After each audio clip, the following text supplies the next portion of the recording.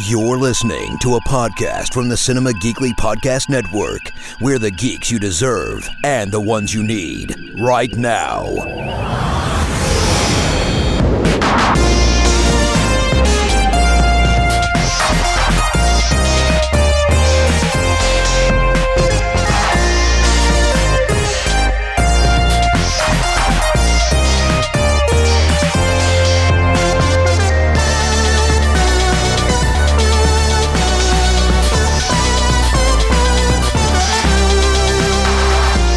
Welcome to I'm a Doctor Not a Podcast, Cinema Geekly Star Trek podcast. It's the Chief Petty Officer, Anthony Lewis, along with the Fleet Admiral, retired, Ben Knight.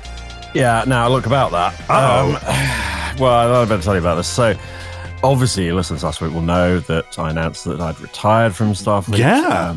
Which, you know, I wanted to take up a desk job here at Starfleet HQ. Yeah. And just as an advisory capacity. Mm-hmm. But then, for no other reason than just moving stuff along, it was convenient for me to forget that and reassert myself as an admiral and give a load of orders. I feel like you just couldn't resist the pull of the center seat, Ben.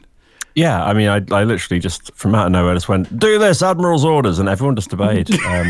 Which is, I think, a bit of a coincidence, but yeah, I mean, and look, look as a lowly chief petty officer, like I too one day wish that I had the kind of pull to just walk onto any ship I damn well pleased, and then just start shouting orders, and people are like, "We gotta listen to him. He said admiral's orders." Look, if you study hard at school and you eat all your veg or something, then that too could be you. You too but someday could go mad with power. Absolutely. But for now, that's me. I've gone mad with power. And, well, good for you. Yeah. I mean, you know, it was always coming, wasn't it? Yeah, it really was always just over the horizon. So, you know, I'm glad you got there. So let's what can I say? I'm just a star child. Baby. That's right. Let's talk about Star Trek Picard, Season 3, Episode 2, called Disengage. And there was actually a lot of engaging happening here. There was. There wasn't. Yeah. I mean, I do believe they said disengage at some point, but I mean, I went full Lois Griffin when they said it too. So here's the thing. I like how immediately it just starts with Picard stops the large ship, which what a line to start with. I mean, there are commas and more words after it, but I just like how this paragraph begins with Picard stops the large ship. Admiral's orders. Stop. Well, he stops the large ship, the Shrike, which, by the way, I think is a terrible name. I mean, it makes Christopher Plummer's daughter went on a very long explanation of why it's called that. There's this bird, and it has a whole lot of properties and traits. She knows so much about Earth birds, doesn't she? Yeah, I know. She associates very much with her ship. But anyway, Picard is stopping them from transporting Jack Crusher, who we learn is his name, I guess. I guess we didn't learn that in the last episode, off the Ilios, but then captures the Ilios itself with a tractor beam. Seven persuades Shaw to intervene, and Beverly is transported to the Titan's medical bay, while Picard, Riker, and Jack are brought to the bridge. The Shrike's captain, a bounty hunter named Vadic, reveals that Jack is an intergalactic criminal with a large bounty on his head. Shaw has Jack arrested and intends to turn him over to save his crew, despite the protests, of course, of Picard and Riker. Jack escapes from custody and attempts to transport himself to the Shrike in an effort to save his mum. But Riker... Mommy. Mama.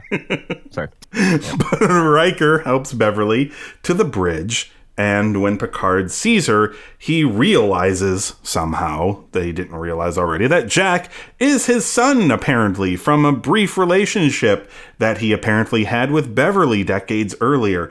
Knowing that Picard will not hand over his son, Shaw orders the Titan into a nearby nebula as a delighted Vadic gives chase. Meanwhile, elsewhere, Raffi meets with the Ferengi criminal Sneed, hoping to find those responsible for the attack on the Starfleet training whatever that was. I can't remember. The recruitment center. Yes. Yeah. Despite her handler ordering her to stop investigating, she is almost killed by Sneed, but saved by her handler, who is revealed to be Worf. No yes. way. Indeed, Ben. What did you think of episode 2? Okay, so we're still in the foothills of this season of Picard, and we're in a slightly awkward transition, aren't we? Because obviously, as we covered in last week's episode, there had to be something of a sort of smash cut between what they'd originally planned to do and what they've ended up doing. Mm-hmm. And that's fine with me because, you know, we would not have forgiven them had they not taken this opportunity. I think it's probably fair to say. Yeah. But what that does mean is that we've got a load of people who are in a B plot to an A plot that is not moving apace, perhaps. But actually, like, I've seen a lot of people really mad about this. And I think quite a lot of the people who are mad about it are people who do not like Raffi. Mm-hmm. And so that's probably not helping a huge amount. But I have to say, for my part, I actually quite like the B plot, and obviously Raffi's involvement is going to be rather more important. And of course, it's the mechanism by which we are reintroduced to Worf, and we meet a Ferengi who isn't as one-dimensional as they usually are. I mean, he's not much more than one-dimensional, but you know, still a little bit more than usual. Pretty small lobes, though, Ben. I'm sure he was picked on quite a bit. Like, I've had this conversation with 3 people in the last 2 days. Who's obviously making up something. Yeah, absolutely. And so, yeah, I mean, plot-wise, what do we really get? Well, I suppose we get... let's just deal with the elephant in the room first of all. So the whole thing about Jack Crusher. Well, he is... I think fairly obvious to everyone right from the second we were aware that there was another person on Beverly's ship. Mm-hmm. It's perfectly obvious who he's going to turn out to be. I'm fine with that too. And the only question that remains is the one that we were sort of pondering on the last show, which is when. I mean, Riker says do the math, which is fine, but hang on a minute, what math are we doing? We still haven't yet discovered exactly where he fits into that timeline. Again, fine with that. Where I'm slightly frustrated, I suppose, is that Beverly appears obviously on the bridge at the end of this episode, and there are no lines between them. It's all done with the exchanging of glances, as if they've suddenly become Betazoid. Yeah, do you remember that episode, Ben, where they shared minds for a while? Yeah, it was a sweet episode. Absolutely. But, you know, I mean, we were already ahead of them, so I guess it's a little bit annoying that it has taken all the way to the end of episode 2 to spell out the obvious thing from the second character, I think, pretty much we meet in the whole show. So there's that. We're already seeing a little character development with old Liam there, aren't we? Yeah. And that's nice to see. I feel like we're getting a handle on that bridge crew on the Titan way quicker than we have in some Discovery. Other track. Yeah, Discovery, I'm looking at you. And I'm kind of here for that, actually. The tension between the captain and Commander... I was going to call her Seven because that's her name. Yeah. And the other bridge crew, when, you know, we're bordering on a mutiny situation, that crew, I couldn't have picked which side they were going to come down on if that had been pushed. So I like the fact that that's been conveyed in there. And they do seem quite interesting maybe as a crew. So I'm looking forward to seeing a bit of that. Yeah. Obviously, we can't really comment too much on Worf because we haven't really seen much of him yet. Although he does, and I think this is a Michael Dorn thing rather than a Worf thing, he does have that facial expression when he's helping Raffi out of the drug den of, you know, an aging actor who is staring off into the middle distance a little bit, kind of, this is hard work, harder than I remember. It works, though. I didn't hate it at all. I just found it slightly odd. Yeah. So then let's move to the actual kind of narrative plot of this. And obviously this is the episode that introduces us to, I'm going to say, one of our big bads. And of course, those who are familiar with Amanda Plummer know that, in fact, whatever name she gives herself in this, she will always be I'm Harriet's sister, Rose. Oh, thank you. Yes, you are, Amanda. From Sorry, Married an Axe Murderer, where she plays, and stop me if you've heard this one, where she plays a slightly deranged nutbag. Yeah. Who I wasn't getting those vibes at all, Ben. I don't know what you're saying. No, she's killed a number of people, and she's not frightened to tell you about it. No. And she knows she knows a whole lot of weird facts about everybody. That's because I'm Harriet's sister, Rose. Exactly, you are, Amanda. It's literally the only clip I could find of her as Rose, sadly. I wanted to find the one where it said, "You're not supposed to be in the room when the note has been written and placed on the desk." That could have been a line from this episode, even. It really could, because that's the energy she's giving. Now, so loads of criticism this week from people who are saying that, oh God, she's so ridiculous. It was like panto. It was so over the top. Well, I mean, but right, here's my rub with this. So go back, and I did try this as an experiment. Actually, there's a video, in fact, a couple of videos online that goes through the kind of various enemy big bads from various bits in Next Gen. And given that everyone is crying out for the nostalgia of Next Generation, which totally get it, then you got to take some of the bad with the good here, because that show, like every bad guy, even more so maybe than the original series, there were so many utterly ridiculous bad characters. Remember, for example, our first encounters with the Ferengi. They stick out in my mind amongst others. Q, quite frankly. I mean, highly annoying at first. Yes. Yeah, when we saw him in Picard, obviously, he's grown up a little bit, but let's not forget how absurd he was as a character. And there's just loads and loads and loads of them. The Ferengi. And to be honest, most Klingons we met during Next Gen were pretty mental. The earlier. I don't know. Here's the thing about Vadic for me. Like, I felt like she was absolutely channeling bits of her dad's performance as Colonel Chang in Star Trek VI. Yeah. I feel like all we need to balance it out is they just need someone to be a Bones. To because every time Chang said something like grandiose and ridiculous, Bones was always there to cut the legs off when he's like, "I'm as constant as the Northern Star." I think that's Liam's role. Yeah, that's his whole thing about. It's important you should know that I was having a really good morning before you turned up or whatever it was. Yeah, Bones was always there to be like, I'd give real money if he'd shut up. Absolutely, a great dry wit line.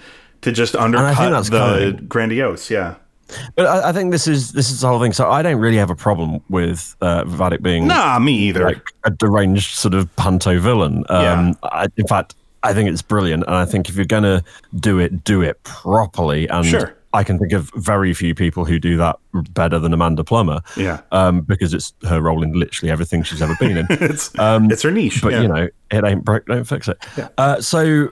And we've got this sort of, from a sci-fi point of view, we've got this kind of big bad ship and, inescapable odds, but we're now starting, I think every lazy commentator is now using the term, we've kicked off a cat and mouse game.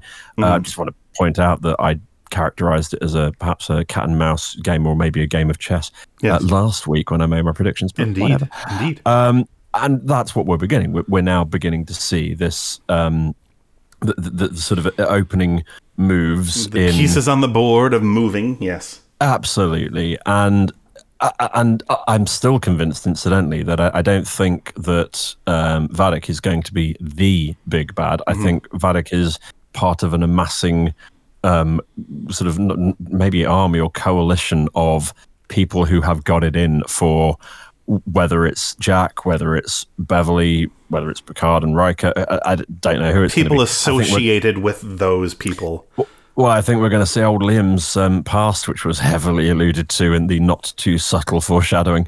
We're going to see that be part of the mechanism of all of this.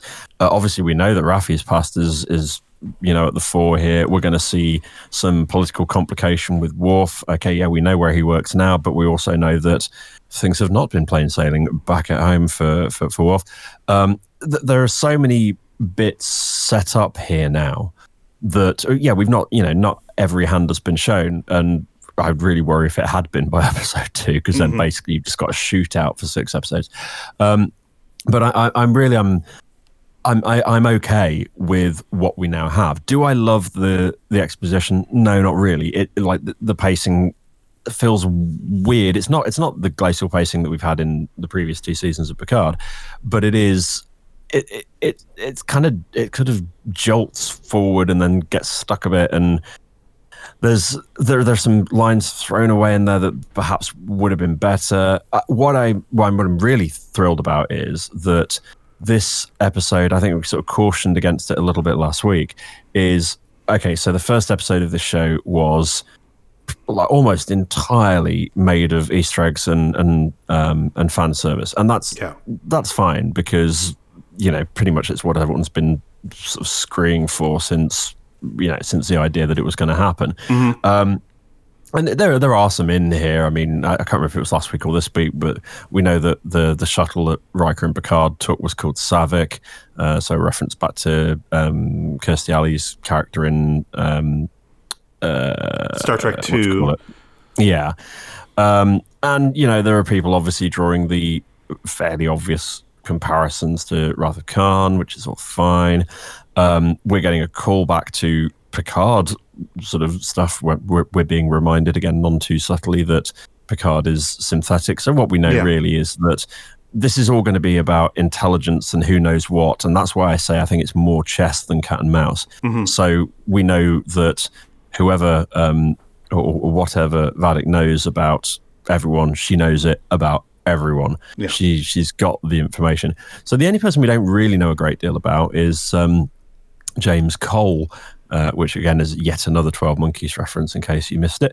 And James Cole, of course, Jack Crusher, one of his many aliases. Yes. He has many. Alii, I don't know. Loads of people obsessing over the internet as to whether that was Sisko's baseball that we saw in Sneed's den, whatever you want to call it. Yeah. And there's a whole load of stuff, and that's all fine and interesting, and I'm sure we'll get all of that sort of played out. Interestingly, most of the pundits online have suggested that Jack is from right after the events of Nemesis, so that would be 2379 plus a couple of years, I guess, which would make him 22 or 23. Yeah. I'm still not convinced that is what they are trying to tell us at this point. I think there's a touch of misdirection gone in here. I think the story is going to be a little more complicated. So I know it's a long shot, but it is a prediction that I've made in the Indeed. But I like a lot of this, but is this, super Soraway, the sort of, is this any sort of climax at episode 2 of a hastily put together thing with a lot of pressure on it? Absolutely not. Is this part of a 2-part, because this whole season's coming in 2s, remember? Yes. Is this the second part of the setup to 2 episodes? Absolutely. Does it achieve it? Yeah, just about. I think it toes over the line into, I think we've got enough moving parts now available to us and so on. I still think there are problems visually with it, because I think it's nowhere near as bad as the CG in the first episode, but I think there are still some peculiar moments in it. But again, hastily thrown together, I wonder whether that plus the budget issue perhaps are responsible for that.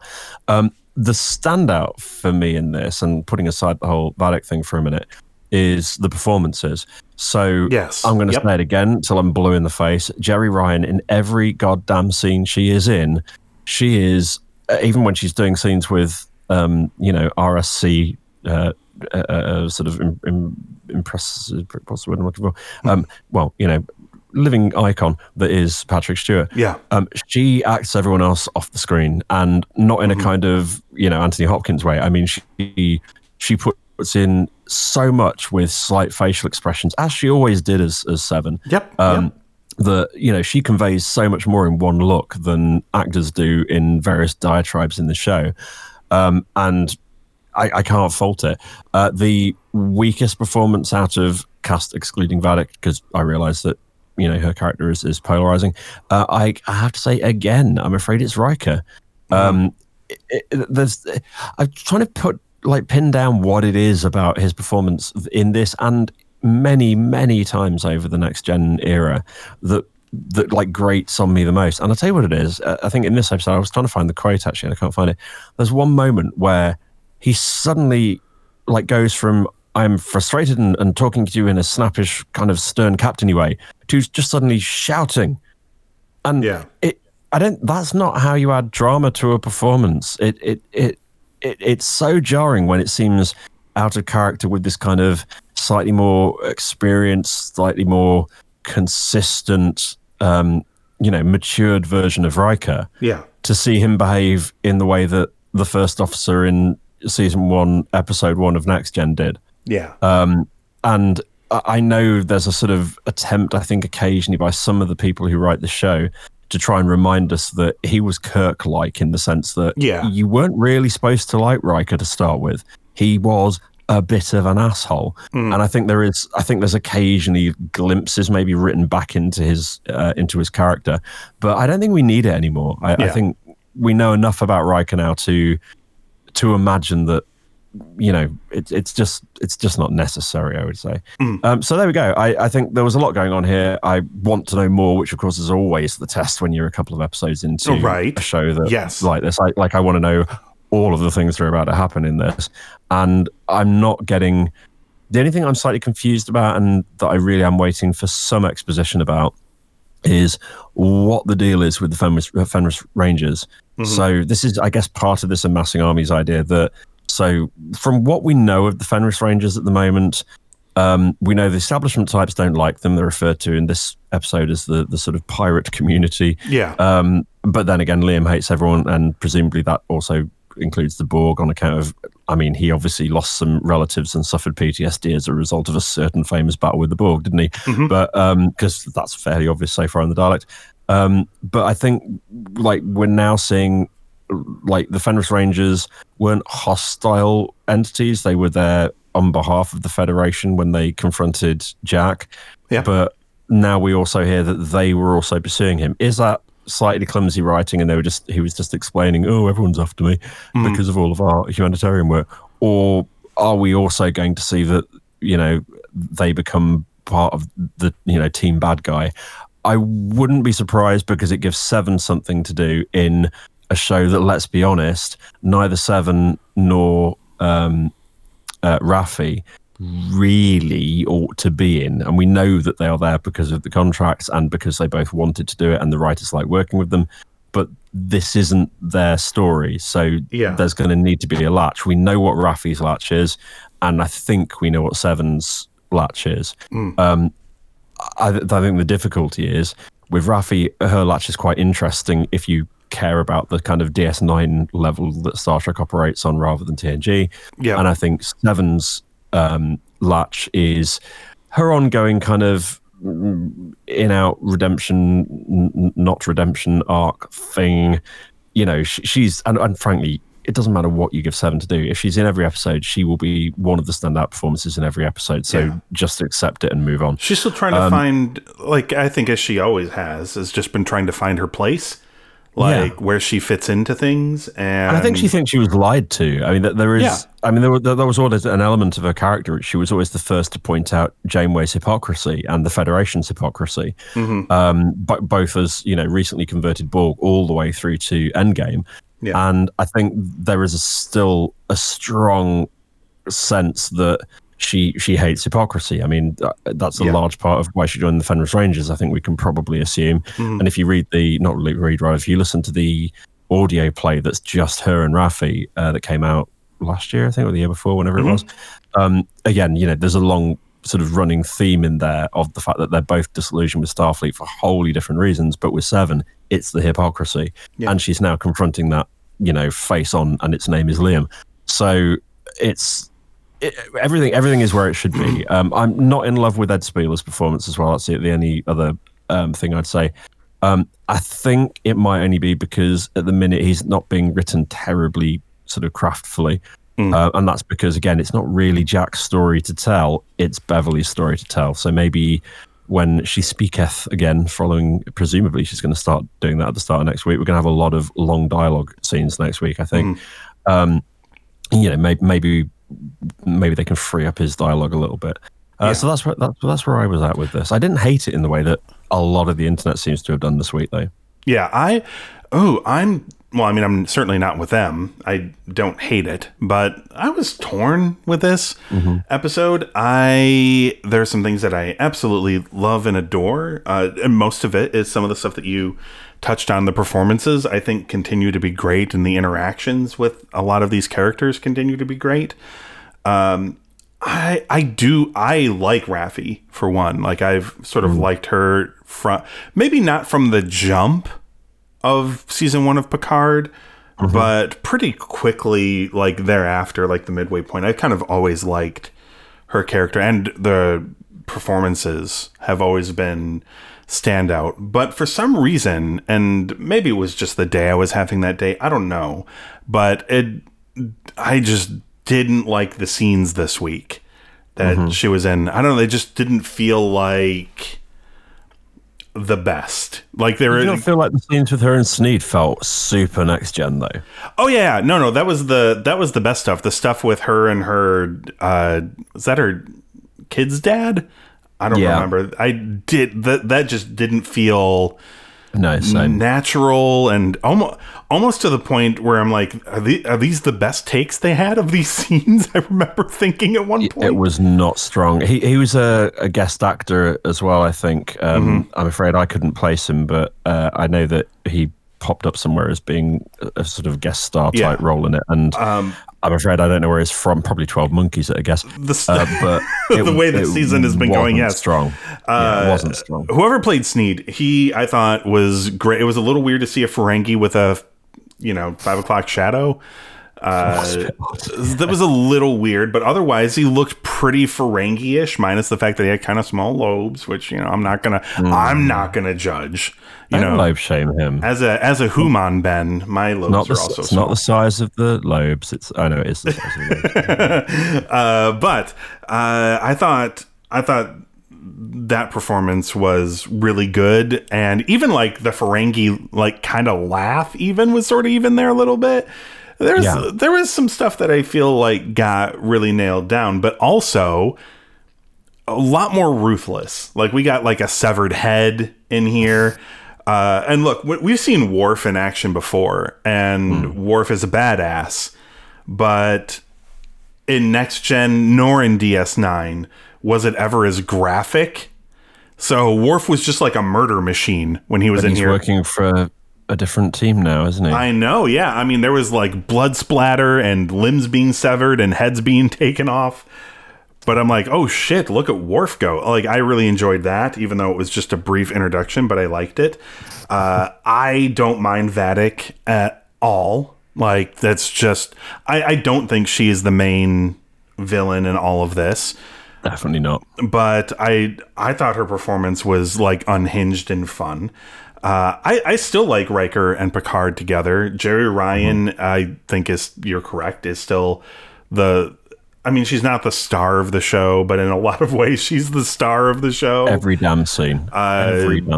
She is really great. And like, no offense to Sir Patrick Stewart, like, but she does like best him in a lot of scenes that they're in. But I mean, he's also old now. Like, he just, there's that moment where he's in there with Jack in the brig, and it's just like, great scene. It's a great scene, but I keep thinking to myself, like, Patrick Stewart from like the TNG films even, or like, knock a few years off of him, and this would have been just a great, insane performance. That performance of him there reminded me of him in Waiting for Godot, which may not have been what they were going for. So no, probably not. So I'm just going to come out and say this now, and maybe my reasons for it are terrible. And if that's the case, Ben, feel free to point it out. And even if you do point it out, I'm still going to stand by it and just I'm just gonna own it. You have to answer to her. Yeah. I'm Harriet's sister, Rose. Yeah. But I kind of hinted at this last week, but just gonna come out and say it now, Ben. Gonna own it. Kind of, definitely, sort of, for real, actually hate this whole Picard has a son story. Hate it. And you know what really broke me, Ben? Go on. The thing that really broke me is, well, we know it's Picard's son because he has a British accent. Just for no fucking no sense. reason. Like that, makes no sense we don't inherit those. Those are not inherited. His mom speaks like Beverly Crusher, does not have... Even Picard's British accent isn't very Britishy anymore. But this is where I think the idea that this is, only a 22-year-old kid and, blah, blah, blah. No. Right. So if that were correct, then he's grown up with Beverly, and your point is valid. Yes. Why the hell would he have a British accent? That accent speaks to me of someone who was left with maybe Picard's family or somebody who has a British accent for a longer period of time. That kid ain't been following Beverly around Starfleet Medical or wherever since he was in nappies. This is. I don't think that is as clumsy as on the face. I hope it is not. I think it's deliberate. Yeah, but I mean that is obviously that is a tiny nitpicky thing, and they may address it and they may not. But ultimately, I just found it, I don't know, just uninteresting. Like I don't care. Like not in the way of like I don't care about Picard and I don't care about his character's feelings or his family or anything. It's just the whole final season of TNG was about family, and they did so many good episodes about family in there. And Picard has had so many great moments about family, like even his episode where we meet his brother and his nephew, and then the heartbreak of him revealing to the audience that like he lost them, like all of that stuff is I at this point where it's just like, hey, you're like 85 now and you have a son you didn't know about sure, but to me as like part of the send off for this, I don't know, like I can't say for sure I know what would make me happy as a TNG fan as like their send off for this, but like that just feels and maybe it's because of what I mentioned before, like they've done this before. Like now granted, all the other times it turned out to not actually be his son or yada yada yada, whatever the case may be, and maybe this is one of those and maybe it's not, but I just feel like this is ground we've walked on before. Like, sure, but maybe this is a misdirect as well, because possibly. I don't think he's not going to be Picard's son. I mean, he clearly is going to be, but I do wonder whether this might not be the kind of, hey, let's talk about family type storyline that it kind of stinks slightly of at the minute. I think this may be a slightly darker route into something. Yeah, quite possibly. I mean, obviously, so. I'm obviously willing to let it continue to play out, partly because it's what we do here on I'm a Doctor, Not a Podcast, but also because I am interested to see where it goes. I feel like I'm just being insanely cautious about the episodes. I feel like I'm looking at these episodes much more critically than I did in the first two seasons.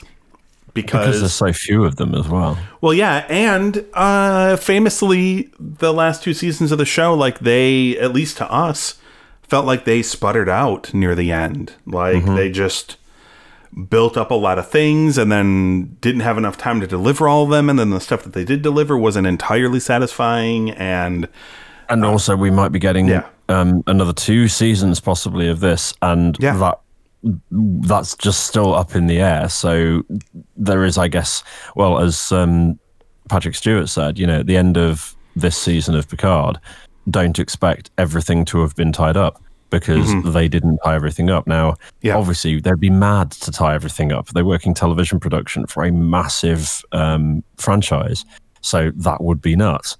But at the same time, I kind of hope we don't get the same problem as we had in the last 2 seasons of leaving things open that, may or may not get resolved. But, unless you know that they're not going to get resolved, unless you know that they are going to get resolved, then don't leave them open. I don't know. I think they're in a difficult position But that's one storyline in particular that I don't think can be left up in the air. I don't think we're going to be left dangling on the subject of Jack Crusher very long. I think right in the first couple of scenes of of episode 3, we're going to get all our answers to that. We're going to cut in and out of conversations between Picard and Crusher, which is fine. But like, if it is just as simple as, Christ, I'll be so disappointed if it was, this is your son. Oh yes, straight after the events of Nemesis, this happened. Don't worry too much about the age because, future and, better healthcare or whatever. If that's all that is, gross, hate it. Mm-hmm. If, on the other hand, there is the darker side of this, which is, tying back into, they tend to do family in a slightly dark way in Star Trek. So if this goes back to way further back, which I think it does, or I think there's a good chance it will, then there is an interesting story there to hear something about. And then that makes Jack a rather more interesting character. I don't want him to be an angsty teen, but he's clearly not going to be. Because, he may be angsty, but he ain't no sort of pouting teenager. So I think there is a lot that could be done there. I think the danger, the absolute pitfall is, falling into, as you say, kind of revisiting the kind of tropes about, let's talk about family stuff. I want to see a bit of that. I want to know what it is we're dealing with here. I don't mind seeing all the consequences of it because I think it would be weird if we didn't. Yeah. But I also don't want that to be what season 3 of Picard is about. Yeah, agreed. So any final thoughts on episode 2, and what would you give it? So final thoughts, more of a final note. I was looking through the things I scribbled. And in fact, the James Cole reference, I said was probably a reference to 12 Monkeys. It was... The character James Cole in 12 Monkeys was played by Aaron Stamford, who, in this episode, played Sneed. Huh. How weird's that? Look at that. And you're right about all this. I wonder if there's some weird 12 Monkeys tie-in, Ben. I'm sure there is. I mean, they're definitely underplaying it, right? Although I suppose you could also point out that he was in X-Men The Last Stand as well as Pyro. But anyway. Yeah, and so was Patrick Stewart, Ben. Wow. Exactly. Huh. So there you go. I've kind of said I think all I need to say about it. There's all of the notes are there, and we've got a score that we've got a vague idea of what key it's in, and I just want to make sure we don't get I can't get stuck down the path of an uncontrollable metaphor. Yeah. I just don't want us to go off on the Jack Crusher tangent too hard at the expense of this being. I mean, this needs to be getting the band back together romp as much as it needs to be story progression. And I think the real danger is you don't do either of them properly. I don't see that for this season.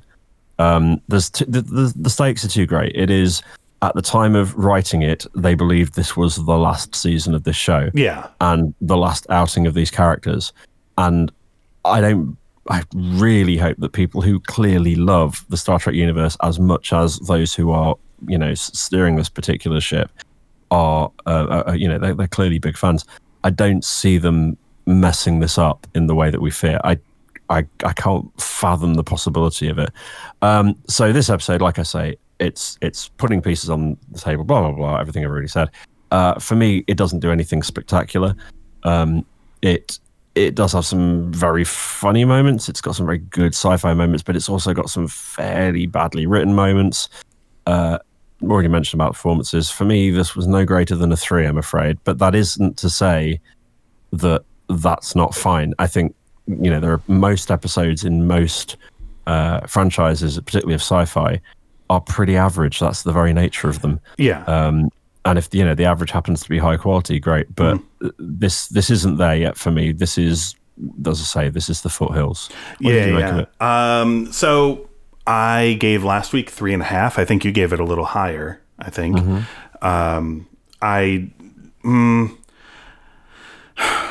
Dislike feels like the wrong word for this, but I liked it less than the first episode, but largely because I'm just not feeling the direction it's heading. Now, obviously, there's still a lot left. There's still 8 episodes left. There's still 8 hours of storytelling in this that could shift things in a completely different direction. And I'm trying to keep all of that in mind. And for the most part, I ended up just barely above you. I went 3 1/4.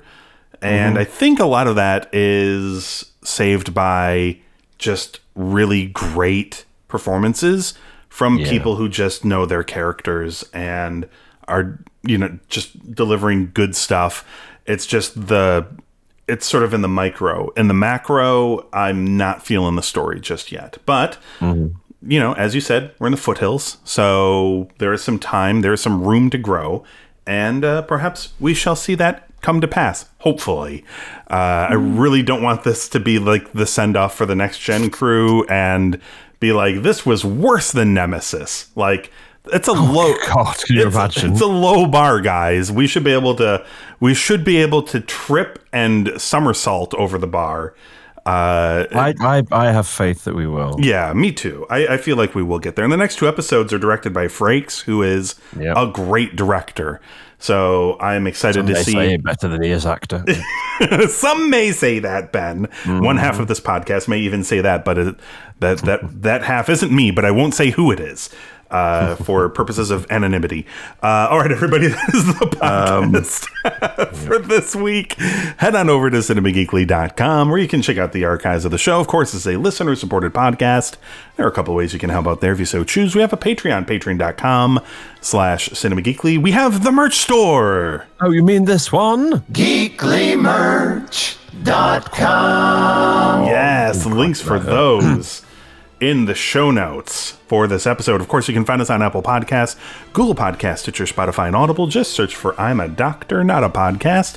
Hit subscribe, and that way you can join us next time to hear us talk about more Picard. Season 3, Episode 3, called 17 Seconds.